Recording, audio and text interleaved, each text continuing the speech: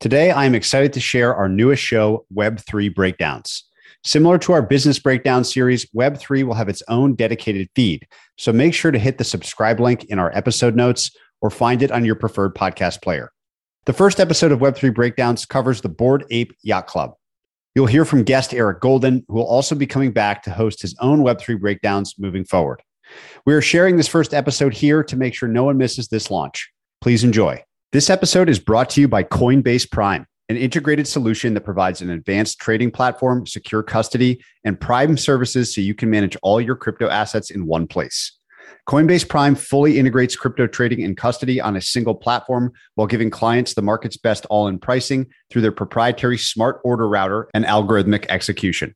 Coinbase Prime extends beyond individuals, with companies like Tesla and MicroStrategy using the investing platform to execute some of the largest trades in the industry. Coinbase is the only publicly traded company with experience trading and custodying crypto assets at scale. Build a unified investment portfolio with the most trusted name in crypto. Learn more by visiting coinbase.com/prime to get started. This is Web3 Breakdowns. Web3 Breakdowns is a series of conversations exploring innovation in the decentralized internet. Each episode, we will focus on a different topic. We will cover NFT projects, crypto assets, blockchain-based protocols, and businesses being built with Web3 architecture. We will talk to founders, artists, investors, and influencers to understand this emerging ecosystem. Come join us down the rabbit hole. To find more episodes, transcripts, and a library of content to continue your learning, visit joincolossus.com. All opinions expressed by hosts and podcast guests are solely their own opinions. Hosts and podcast guests may maintain positions in the securities discussed in this podcast. This podcast is for informational purposes only and should not be relied upon as a basis for investment decisions. Welcome to our new show, Web3 Breakdowns. We want to be your on-ramp into this new decentralized world, and through conversations with builders, creators, and investors, we'll do our best to help you understand and navigate this emerging ecosystem. First up, we are breaking down the NFT project and cultural phenomenon, Bored Ape Yacht Club. To help break down Bored Apes, I'm joined by Eric Golden, former portfolio manager at Fidelity and current Bored Ape owner. Eric and I start with an overview of the Bored Ape Yacht Club and his path to owning an NFT in the collection. We then use Bored Apes as a lens to understand how NFT projects are not just creating rare art, but strong membership communities too. Beyond the cultural differences between NFT communities, it was fascinating to hear how projects are differentiating themselves with IP ownership, roadmaps, and DAOs. Please enjoy this breakdown of the Bored Ape Yacht Club. So Eric, we like to begin these things with just a simple overview of what the thing is. In this case, we're going to talk about the Bored Ape Yacht Club. My personal favorite example of just the madness and interestingness in the crypto world today. It's not a company. So usually we do companies, but we'll start the same way here with Bored Apes. Can you just give us a high level overview of what is this thing literally? Give us a couple numbers, a little bit of history. What is the Bored Ape Yacht Club? And then we'll dive into all the interesting details beneath the top level surface stuff. Thank you for having me. And I'm glad you started off laughing because I can tell you this is going to be a little bit different than tearing apart a cash flow producing company. So the Bored Ape Yacht Club is a generative art collection in the space of PFP, which stands for profile picture. It started in April 21st is when the project came into being and sold out around May. What these things are fun 10,000 pictures of bored apes that have 170 different characteristics, from spinner hats to gold fur. And each one of them is unique, but part of the collection called the Bored Ape Yacht Club. And if you think about the collection, so there's 10,000 of them, they're NFTs, people collect one or more of them. What are the motivations for owning one that are distinct from, let's say, a pure piece of art that you might show people, but doesn't have a membership criteria to it? How is this something more, something different? So if you zoom out, I think for me of how I got into this is not what I thought I would be owning. I got into crypto late. And by late, I mean everyone who was after 2013. That seems to be a big demarcation. And so I was into crypto in 2018, 2019, and I was buying the coins. I really didn't know much about it. But when on Twitter, most of the information was coming from Twitter and Discord. And on Twitter, you would see these crypto punks. And I really wanted a crypto punk. And you would go in their Discord, and I was lusting after these things. I was looking at them and saying, I just want one. But when I went into the Discord and I met these people, they've been in Bitcoin since like 2010. They own glyphs. They just knew everything. And I felt like such an imposter. I was like, I'm new to this space. I'm just trying to get skin in the game to understand it. And I really didn't feel like I would belong. And so when the Bored Ape project happened, it had come right after Top Shot. So Top Shot came out at the end of 19. I got big into that in the beginning of 2020.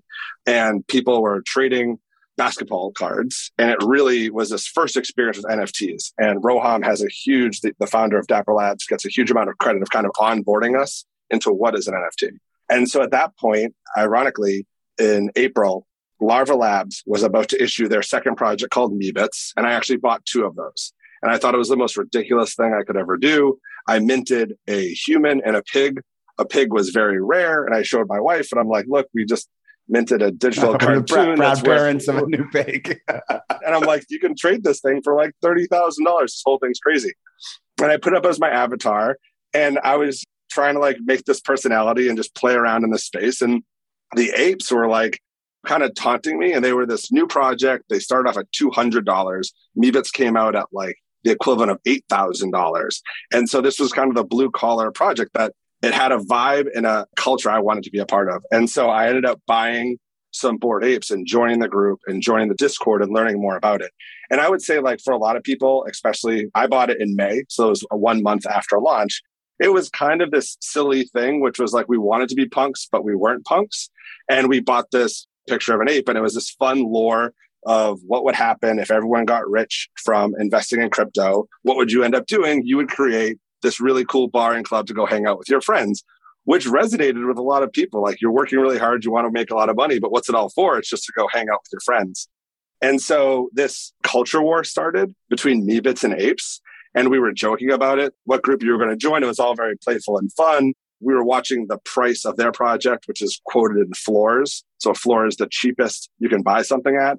Theirs was 2 ETH and ours was 0.3 ETH. And we're like, someday we're going to cost more than Meebits. And we would just joke about it in the Discord and talk about like what this project could be.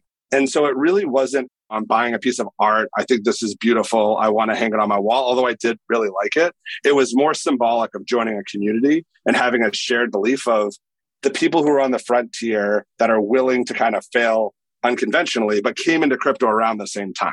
We weren't the crypto punks. We weren't the first to get there, but we were totally okay with that. We were this new group that really wanted to have fun and teach each other. There's another famous podcast that always asks, what's the kindest thing?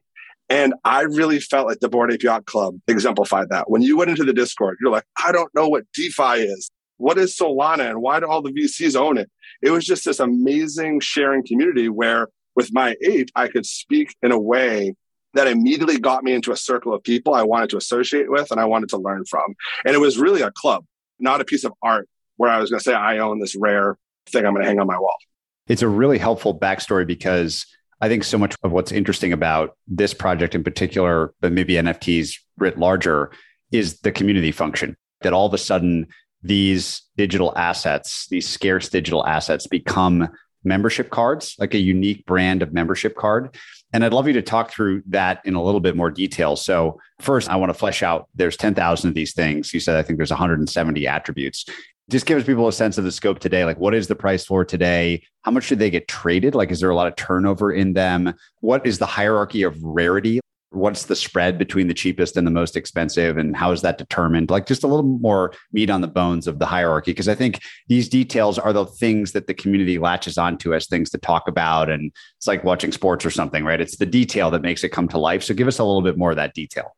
Today, there's been 15 ape sales.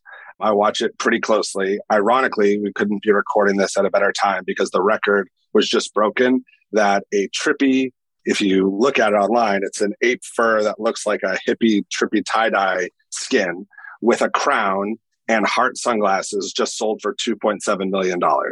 Now, that's unusual. I mean, it's actually not. Last week, we had 2 mutant sales, which we'll get into, which each went for $1.4 million. But today, the cheapest ape you can buy, where it's just 35 ETH, but based on ETH's price action, that's about $140,000 to $150,000, give or take. So that's the cheapest you can get. There are bids for over 1,000 ETH on some of the gold, the rarest apes and the most desired. And so I would say people looked at the class system that had developed with CryptoPunks, where you had aliens, which were the rarest of the rare, and then different levels. And so you've got this, a lot of the ways these PFPs start to price, you can think of a pricing curve as there's a floor, which means generic, nothing special. And then there's kind of a mid, and then there's a steep function for the rarest ones. And so those ones go from, at this point now, we're talking about multiple millions of dollars for one of these things. And if you think about the activity that this distribution of rarity creates in the community, talk to me a little bit about that. Like, how does that matter and why does it matter, other than like bragging rights or status signaling? And maybe that's the whole function. So these prices have gotten astronomically high very quickly. If I rewind back to the fun part, there was a cheetah fur and a DMT fur. And the DMT fur is this psychedelic fur. And they started these gangs called the Cheetah Gang versus the DMT Gang. And like, we're all, for them, I mean, there's some teenagers, everyone's anonymous for the most part. So it's a wide group of people. But like the Cheetah Gang was threatening the DMT Gang. And so you kind of had these like subgroups established, and then they would create their own Discord. So I'm part of a Discord called the Rare Apes Club, which is club owners that own some of, either they own a collection of apes where they own a bunch of them that equal a significant investment, and or they own some of these rarer ones. And the reason why that's helpful is a lot of the largest transactions are happening between counterparties that are off OpenSea. If you list it on the exchange, maybe it will get priced there. But a lot of the rare apes will trade amongst the group of people who know that they want to sell something for several $1 million. I mean, this is still early. To give you numbers, I just saw Galaxy's report, and I think they have, OpenSea has 70,000 active daily wallets. So people have quoted the space at 300,000, but you have 70,000 people doing this, or at least wallets using it. The amount of people that are going to spend $2.7 million on a rare ape is a small universe right now. And so for trades like that to happen, you really need to know, like, who is the buyer base who would actually want to collect something like this. Let's talk now about the value of holding these things beyond the purely digital. They released this thing called Roadmap 2.0. And again, I want to come back to, there's a difference between owning a piece of art. Say in the extreme, you own the Mona Lisa. That's incredibly valuable. Maybe it appreciates over time. It's a piece of culture. Like, there's all sorts of interesting art specific angles that we'll probably cover more in other episodes. But in this one, I'm really interested in sort of the membership and community specific angle. So how is this organically, this roadmap managed? How does the community contribute to it? Are you excited about it? Like, what do you think this might become if each of these 10,000 things is effectively like a membership card into a club? Roadmap 1.0 was a scavenger hunt where we were going to give away an ape and also a certain amount of ETH. So the first roadmap was pretty basic, but the big finale was releasing of the mutant apes, which really was a way of extending the club. So if there was 10,000 people that were part of the original, they had always planned to make that number in total 30,000. But what was really fascinating was the way they went about distributing the second batch of the 20,000. And what was interesting about it is most of the wealth or the money paid for those mutants went to original owners, and some went to the Bored Ape Yacht Club founders themselves. So there was this economic thing where they delivered to original holders serum, and that serum, if you combined it with your ape, would create a new mutant ape, and then you could sell that, but you got that for free. The value of that, the day it was dropped in US dollars, was between $15,000 and $60,000. So everyone who owned an ape just got $15,000 to $60,000. And that came on the heels of us already getting a Bored Ape dog, which we could have sold for probably $15,000 to $20,000. And so if you were in early, you've been paid back your investment already through the airdrop mechanisms, which we can talk about some more. What the Bored Ape Yacht Club itself raised, the actual founders raised something like $90 million in that second sale. Combine that with the fact that one of the interesting things about how NFTs sell is every time a transaction happens, the Bored Ape Yacht Club gets 2.5% in a royalty. So if you have $1 million sale, you have $25,000 going into the kitty. And so these numbers are wild. But since April, they've done over $1 billion in sales and raised over $100 million in revenue for this organization to do what it will with. And so you asked the question, there's kind of two parts. One thing that made Bored Apes unique was they let the owners take the IP. So I own my ape. I can start a beer company, a coffee company. We can start the Bored Investor Yacht Club together. Like, there's all of these things that you can do because you own your own ape. Roadmap 2.0 right now is literally just a picture teasing on a lot of different things. And so the first thing that's coming up It's called Ape Fest in New York, which I'll be attending, where we literally rented a yacht to go out on the Hudson River for 1,000 of our friends to hang out. A lot of us have never met each other. We're also throwing a huge party in Brooklyn, and there's a bunch of other activities happening for this week. So that's kind of the first meetup in real life. And then there's teasing at things that people are guessing about or speculating. You can pull the picture up. One is a game, which a lot of people are talking about, like a game that group could play, and the things that we own, we have some sort of part in that as assets. The other that I'm most excited about is it looks like there could be an actual bar in Miami. The funny thing is like this meme becoming a reality. We were joking about what would happen if this all took off. Imagine we had our own yacht club where we would just hang out at a bar together. And in fact, that might actually happen. And we're going to build one. And then the next one was DAO, which has really become, I think, going to be the big next thing in crypto. It's been around for a while, but I think that it's gaining steam of, okay, if you bring all these people together, how do we think about governance? How do we think about what we do with the money? And so if you become a member of the Bored Ape Yacht Club, your voice, you can go into the Discord, you can say, this is what I want to do. People will work together to say, I want to do this on my own, or try to make recommendations of what actually the yacht club should do. So yes, I'm extremely excited about Roadmap 2.0. I never really thought there would be anything past Roadmap 1.0, to be honest. I thought we would do this, we would trade it, it would be this iconic thing you own that when you looked back at time, you'd say, okay, when NFTs became the mainstream onboarding to crypto, which I really believe NFTs will do, Bored Ape Yacht Club had a really strong place in how that all happened. But the brand and the strength has gotten so powerful, they've actually been able to generate something, I think, far beyond anyone's wildest dreams, where now we're comparing it to Ferrari and Rolex and Supreme and saying, like, this is going to be an international global brand. And how do we handle this and what do we do with it? Far more than I think what we could have imagined at the outset. Say a bit more about how that's all governed today. I'm sure it's less than 10,000 people, since a lot of people own more than one, or maybe it's less than 30,000 since there's the mutant offspin. Well, let's say it's 20,000 people that own one of these things, or quote unquote members. Is it the original 4 founders that are basically still the stewards of this brand? Decentralization is very nice sounding, but in the end, most things centralized, power accrues to a small subset of a user base, et cetera, et cetera. How does that work today? Like, who carries the flame, so to speak, for this brand? Yeah. So according to OpenSea, there's 15,000 unique members across the 30,000. So on average, people have 2.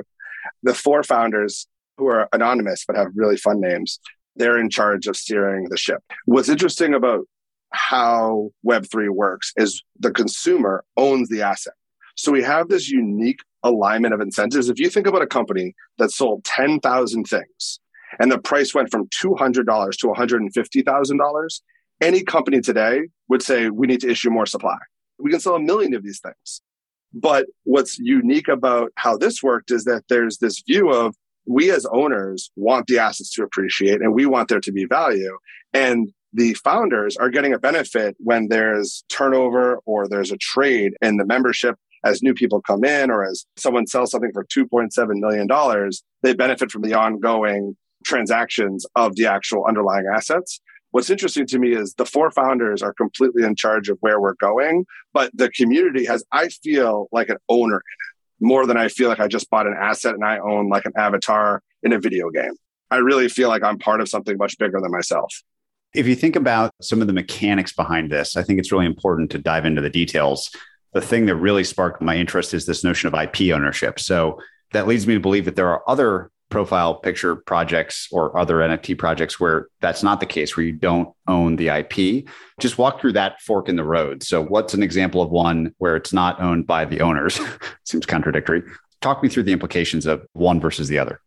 So I've talked to a couple of legal friends about this. And right now I have 3 frameworks that we've learned about. The first was when Larva Labs, who's the creator of CryptoPunks, first launched them. I believe that they kept the copyright to themselves and they made some changes. But essentially, it's something like Larva Labs holds the copyright to the project. I think there's pros and cons to all of these. What that means is Larva Labs can do a deal with a Hollywood agency and say, use these.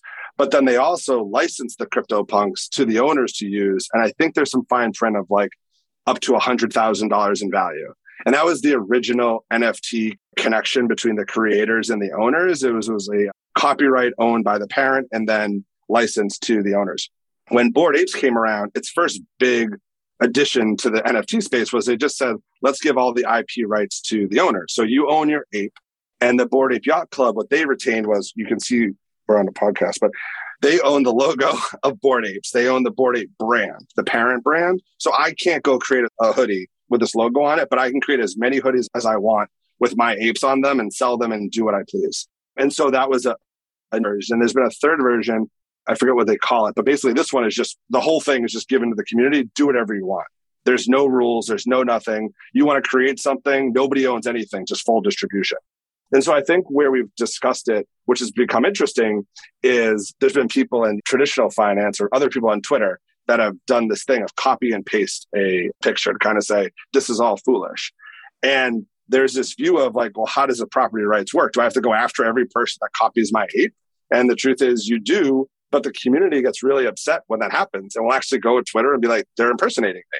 Whereas with CryptoPunks, there was a project that just took a punk and flipped it from right to left, from left to right. They just mirrored the image. As angry as it was and as silly as that sounds, Patrick, it got me into this fascinating thing of like, what is art and what is creation and what happens when people are inspired by other people. But in that case, CryptoPunks was able to represent their entire brand, go to OpenSea and say, take it down. And so we're still in this experimentation play phase of how are property rights being transferred to the owners and what are they doing with them? And we have a couple of frameworks, and I'm sure we'll see more as more projects come online. So one of the things that I'm always curious about in anything is like, what is the fundamental behind the asset? And beautiful thing about Bitcoin or gold is there is none. It's a collective story or an agreement that grows or doesn't or whatever. And so price is kind of untethered beyond just the imaginations of the owners. Whereas something like Ethereum that gets used a lot, or Solana that gets used a lot, or in this case, Bored Apes relative to, say, CryptoPunks that seem to have much less going on in their ecosystem, you can map their value onto some underlying thing that's not just price speculation and supply and demand. So how do you think about that as an owner? Like, do you care? These things are worth a lot of money today. It would be unsurprising if they were worth 5% of that amount in 2 months or something for some reason, because there's not a huge amount of underlying fundamentals. So as someone interested in NFTs, how do you think about that concept of earnings equivalent or cash flow equivalent? Or I don't know what the unit of fundamental is, but how do you begin to map old models onto this new world? I think it's really hard. It's a question I ask myself every day looking at the prices. When CryptoPunks was released, it was released with no roadmap. That's been a big distinction of like, we're just putting these out to the world, very much like Bitcoin. When Bored Apes showed up, they said, we're going to do something. And there was a question of like, what are you actually going to do? And so I think that when I look at valuation, I would caution people that this is still wild speculation, people playing with what's possible. But Bored Apes is by far the group that has my attention of delivering and actually building a brand and has a lot more plans for the future. And where they've accumulated all this money, now it becomes an execution. So without any venture capital, they've generated over $100 million on their balance sheet to do what they will. And you have a very passionate, loyal community. I think of Chris Dixon's 1,000 True Fans just hit me. I was like, oh, I totally get it. Where you've got 15,000 people, of which there's definitely thousands of extremely loyal fans that want to see what's possible. And so I don't think people are doing discounted cash flow analysis on their ape.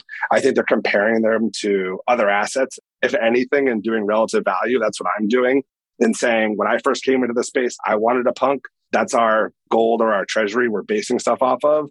And how much should a Bored Ape be in relation to a punk? How much should a Bored Ape be in relation to a piece of art like Dimitri's Ringers? And so you're comparing it to other assets. The interesting thing is that they actually have, like with the airdrop mechanism, they actually did start to generate cash flow, but I'm not thinking like that's going to be a perpetual thing. I think that's a one-time thing, because then you get into how this suddenly does start to slip for people to feel like Ponzi's, where you're like, oh, I've constantly got to issue a new thing. And I can see why people are massively skeptical, which they should be. But I think that the brand is actually going to be able to build out IP that will be valuable. And I think that we're getting into a space that fascinates me.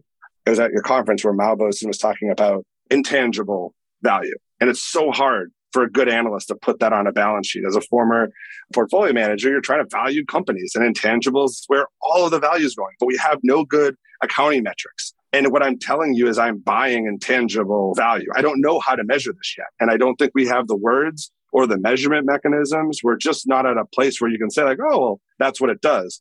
NFTs are starting to get into DeFi, which everything just feels like you're going towards this asset unlock using markets for price discovery. And you're starting to see NFTs drift into the DeFi space. So with that, I think you might be able to do a little bit more of a traditional analysis, but I don't think we've figured out yet what's the best approach to value these things. And so if anyone asks, I usually don't talk about this stuff.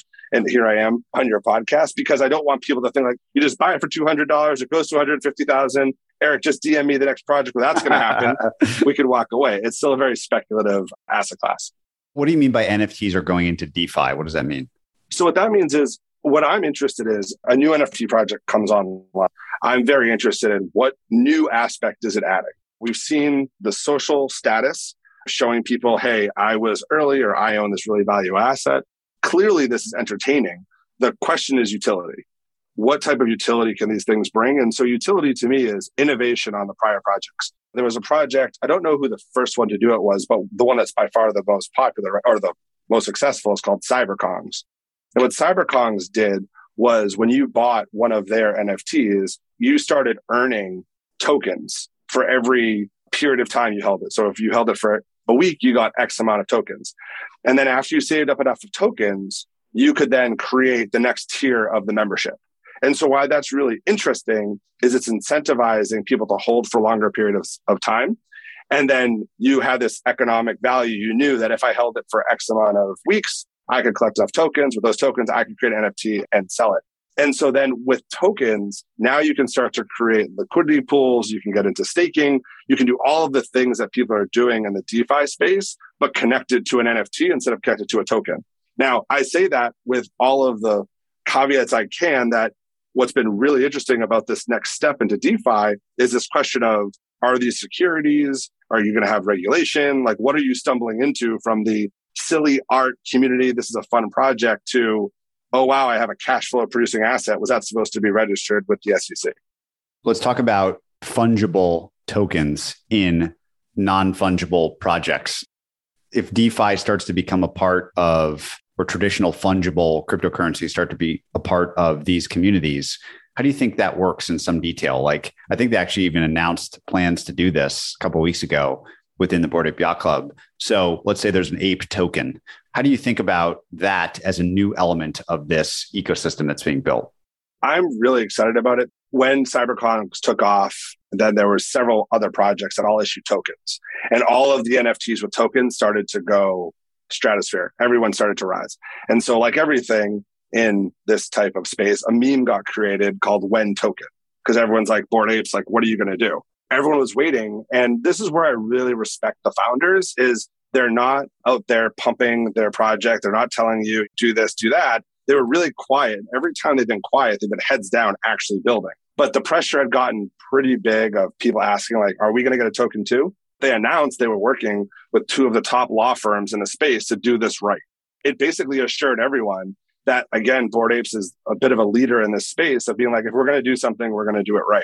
And so that put my fears to rest of like, okay, these aren't just issuing a token and be like, oh, we'll figure out the regulation later. They're actually being very thoughtful with every move they make. At first, I was like, oh, this seems so like all this ICOs from 2017. This seems bad. Like it was giving me a bad feeling. But the more I dug in and talked to different people in the group, as well as outsiders of what it could actually be used for, I think it's possible you can imagine having a token that you could use in the real world as well as in the metaverse. And I think that's extremely interesting. So if in fact we have a club and the club has a hotel room, imagine if the only way to stay there was to use currency purchased in this ecosystem. And so if Patrick wants to go to Miami and stay at the club, just like if you went to New York and stayed at the Yale Club and you would need a reference from someone who's a member there, you could go to the Yacht Club. And the way you use your membership was you had X amount of tokens to actually go and use it in the real world. I think you'll also see it in this idea of the metaverse, which is an overused term, but this notion of like, if you want digital assets or you want to add to what's possible in the game or sandbox or these other places you can play around, that currency could be used in a way that helps you interact with either your avatar or games or the places you're going to interact or walk around. There's a quote from one of the anonymous founders whose pseudonymous name is Gargamel. And he said, your ape is your Amex Black Card. And that kind of sounds like what you're getting at here, that the combination of your membership token, we'll call it, that's non-fungible, your unique ape, with some sort of fungible currency would be the two assets that mattered in this ecosystem. And the utility becomes the things you talked about earlier, the club in Miami, the ability to do all this different stuff, perhaps partial ownership of a Supreme-like brand, that the brand itself becomes valuable and you have participation in it. I like that phrase, your ape is your Amex Black Card. Any other ways that we should think about that? I want to take a side story real quick because I love it. One of the apes created an Amex Black Card with your ape on it. So one of the members literally created, where I was a little bit nervous. I haven't done it, but I definitely want one, because you're handing your credit card number over to a company, but they're making what looks like an Amex Black Card. But then instead of having the Spartan Warrior in the middle, you have your own ape laser etched on it, and it's an actual credit card. It's an actual physical card. Physical card. After Gargamel said that, someone went out and built it. I don't know where I've ever existed with this type of innovation and energy to like just do what you want to do and create these things. And it's such a positive group of people that were like, that's a really good idea. My ape should be my black card. And now you can make your ape your black card. And so I just think it's a wonderful story about people actually just going out and doing the things that they want. And that wasn't sponsored by the group. It came from Gargamel's quote. I want to go back to a little bit of the mechanics of this world. And this will be a bit abstracted away from just Bored Apes, but you've done a nice job in the past explaining to me like what some of these terms mean and how, if there's going to be a lot more of these projects, there seems to be a lot more demand than supply right now. So I'm sure we'll see more, how it actually works. So the first is this concept of minting. It makes sense to me to like go on a website and send some cryptocurrency to pay for a Bored Ape in a secondary market. Like that's kind of like any other asset I would buy. But in terms of origination and how these things come into being, describe this to us. Like, what are the different paths that project creators have pursued? What do you think are the pros and cons of those paths? Just walk us through this kind of minting origination concept for NFTs. I would say 4 different versions, big iterations. There's traditional minting, Dutch auction minting, mint passes, and whitelisting is the newest one. So the original minting, which is what Bored Apes did, is it's just called free and fair. And they post it on their website. Maybe they announce it, maybe they don't. But back then, projects didn't sell out right away. And they said, okay, hey, at this time, on this day, you can come on. And if you pay us 0.08 ETH, you're going to mint and create an NFT in that moment. And you go on and you would create one. Now, if we look at what ended up happening as projects got more popular past Bored Apes, when you would go on and you would pay your 0.08 ETH, you would find yourself in what's called a gas war. Because most of the NFTs right now, greater than probably 95% are on Ethereum. And there's other networks that do this, but most of it's on Ethereum. And so at that moment in time, like, oh, I'm like, I think this is a great project. And Patrick thinks it's a great project, but there's only 10,000. And so what ends up happening is you'll say, I'll pay more gas in Ethereum to move up the line to make sure I get one of those 10,000 on Mint. What ended up happening was you had these evolutions of other projects where people like Meebits did a Dutch auction. And that was pretty popular in art blocks where you'd start at a really high number, 3 ETH, and say, if you want to pay up, go ahead, you'll guarantee it. But if you want to wait, the number will slowly decrease and you can buy it for less. Mint passes was a way of saying, okay, I'm going to sell an NFT and try not to have a gas war, even though they still cause them. And then at a later date, you could burn your mint pass for a new item. And whitelist is the newest one, which is my least favorite, actually, of all of them, where you get added to a list and those people have access to the mint. And there's a lot of question over who gets to decide who's on the list. But after you mint it, so let's just say you use a traditional method, you have a minting date, everyone goes in, there's a gas war, there's going to be 10,000 tokens distributed. There's a couple of paths that it can take. One is if it's generated on chain and one of it's if it's off chain. And so this is another issue that people were worried about at first, where when you do an off chain mint, can be a period of time between minting and reveal. So there's a question over, was there any funny business? Did the data leak out? So you bought this NFT and at first you see nothing. You see a general image. In the case of Bored Apes, I think it was a skull. And then you're waiting for reveal day. And on reveal day, all the attributes suddenly appear and you can see what you own.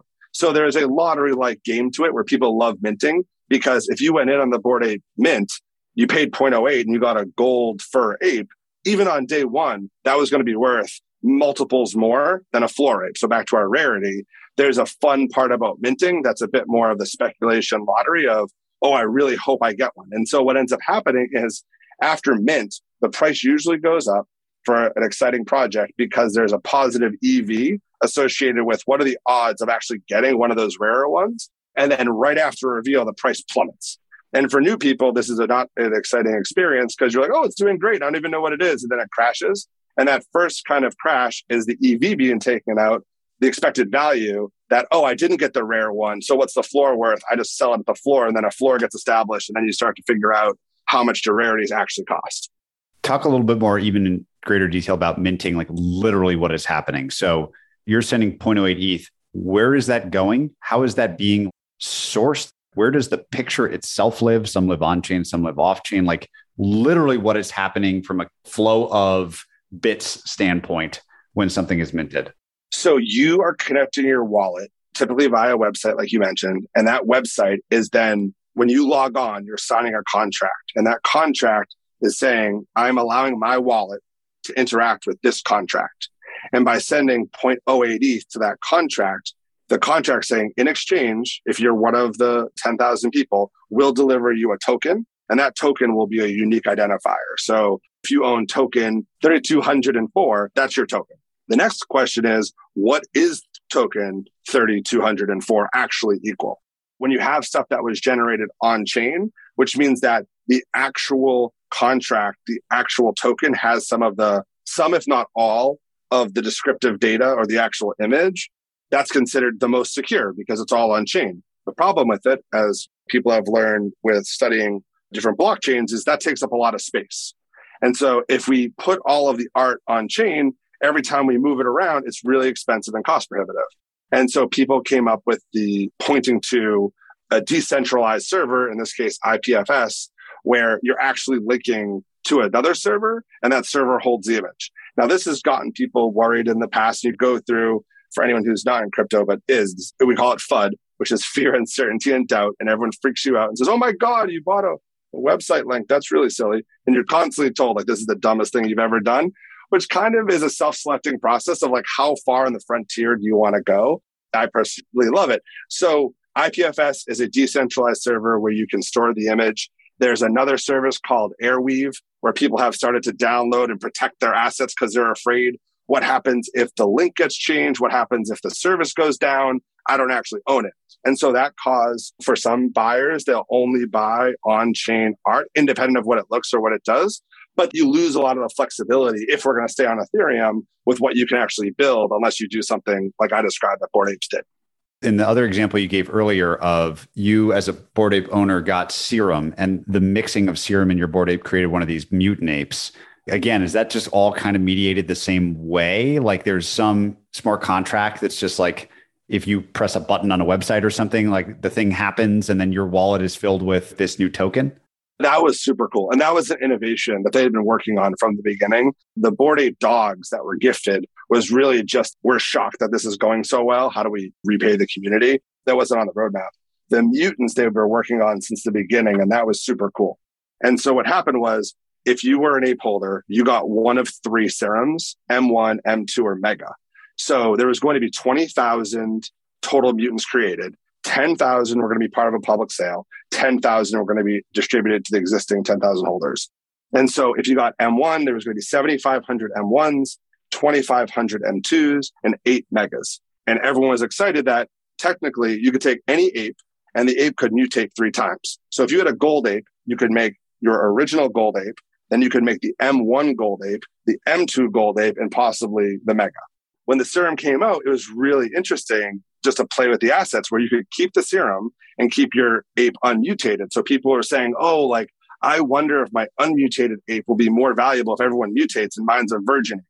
And then people are like, no, I want to collect the whole set. I want to have my original, my M1 and my M2. And I want to put them all together and keep them as a bundle.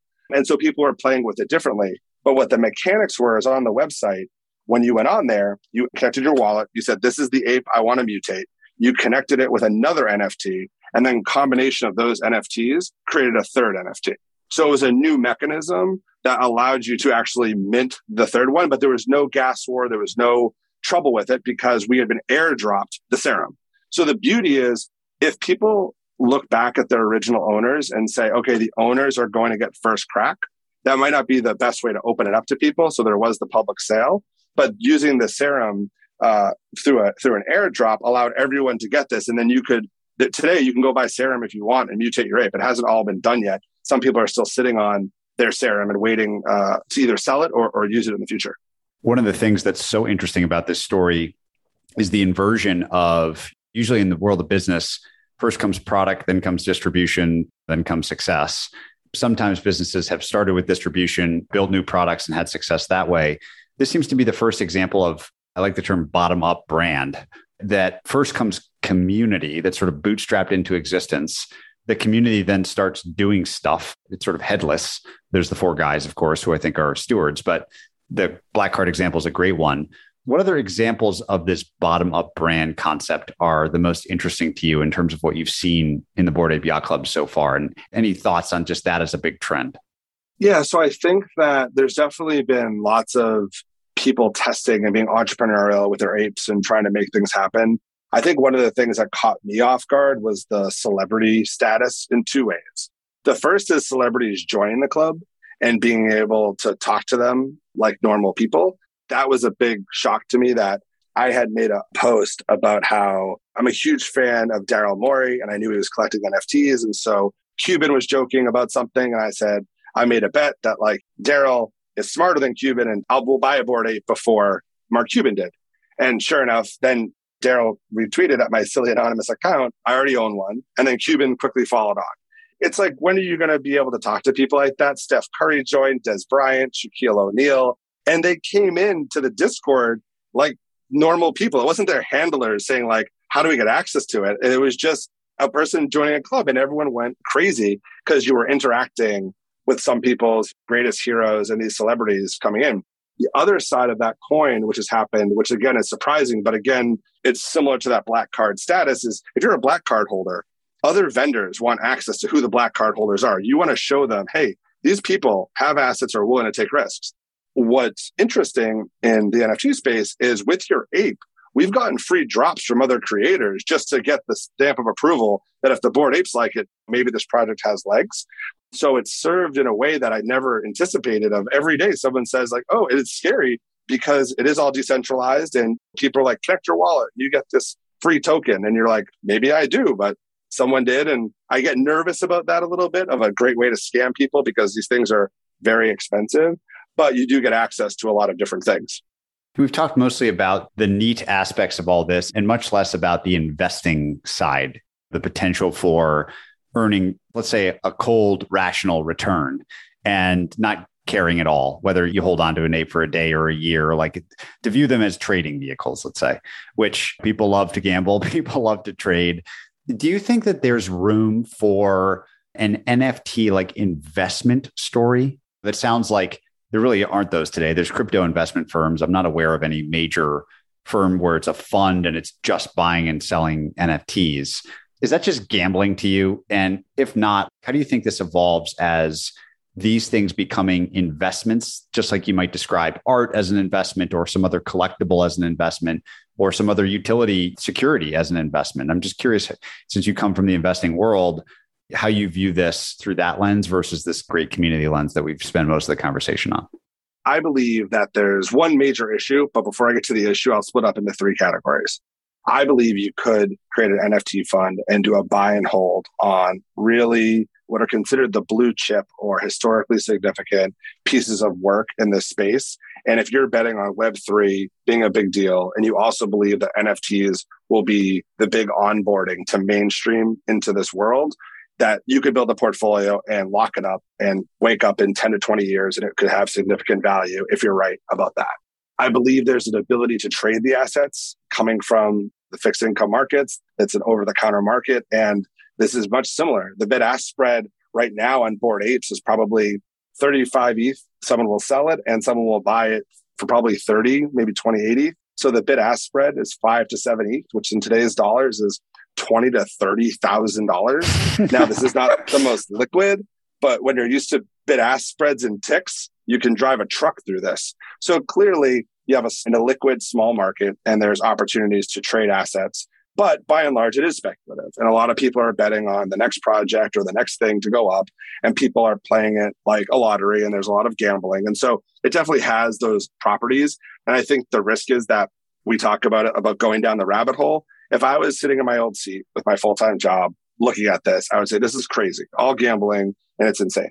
And while that's a lot of it, I think that the gamblers are the ones that are willing to try if they see that there's an edge, whether it's people can have careers in daily fantasy sports. When we were going to like high school, I never thought that would be like a real thing.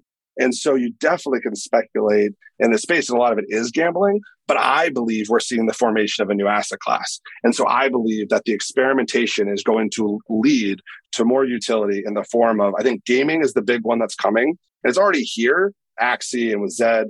But I think we're going to see more and more introductions of play to earn gaming, which is going to onboard a lot of folks.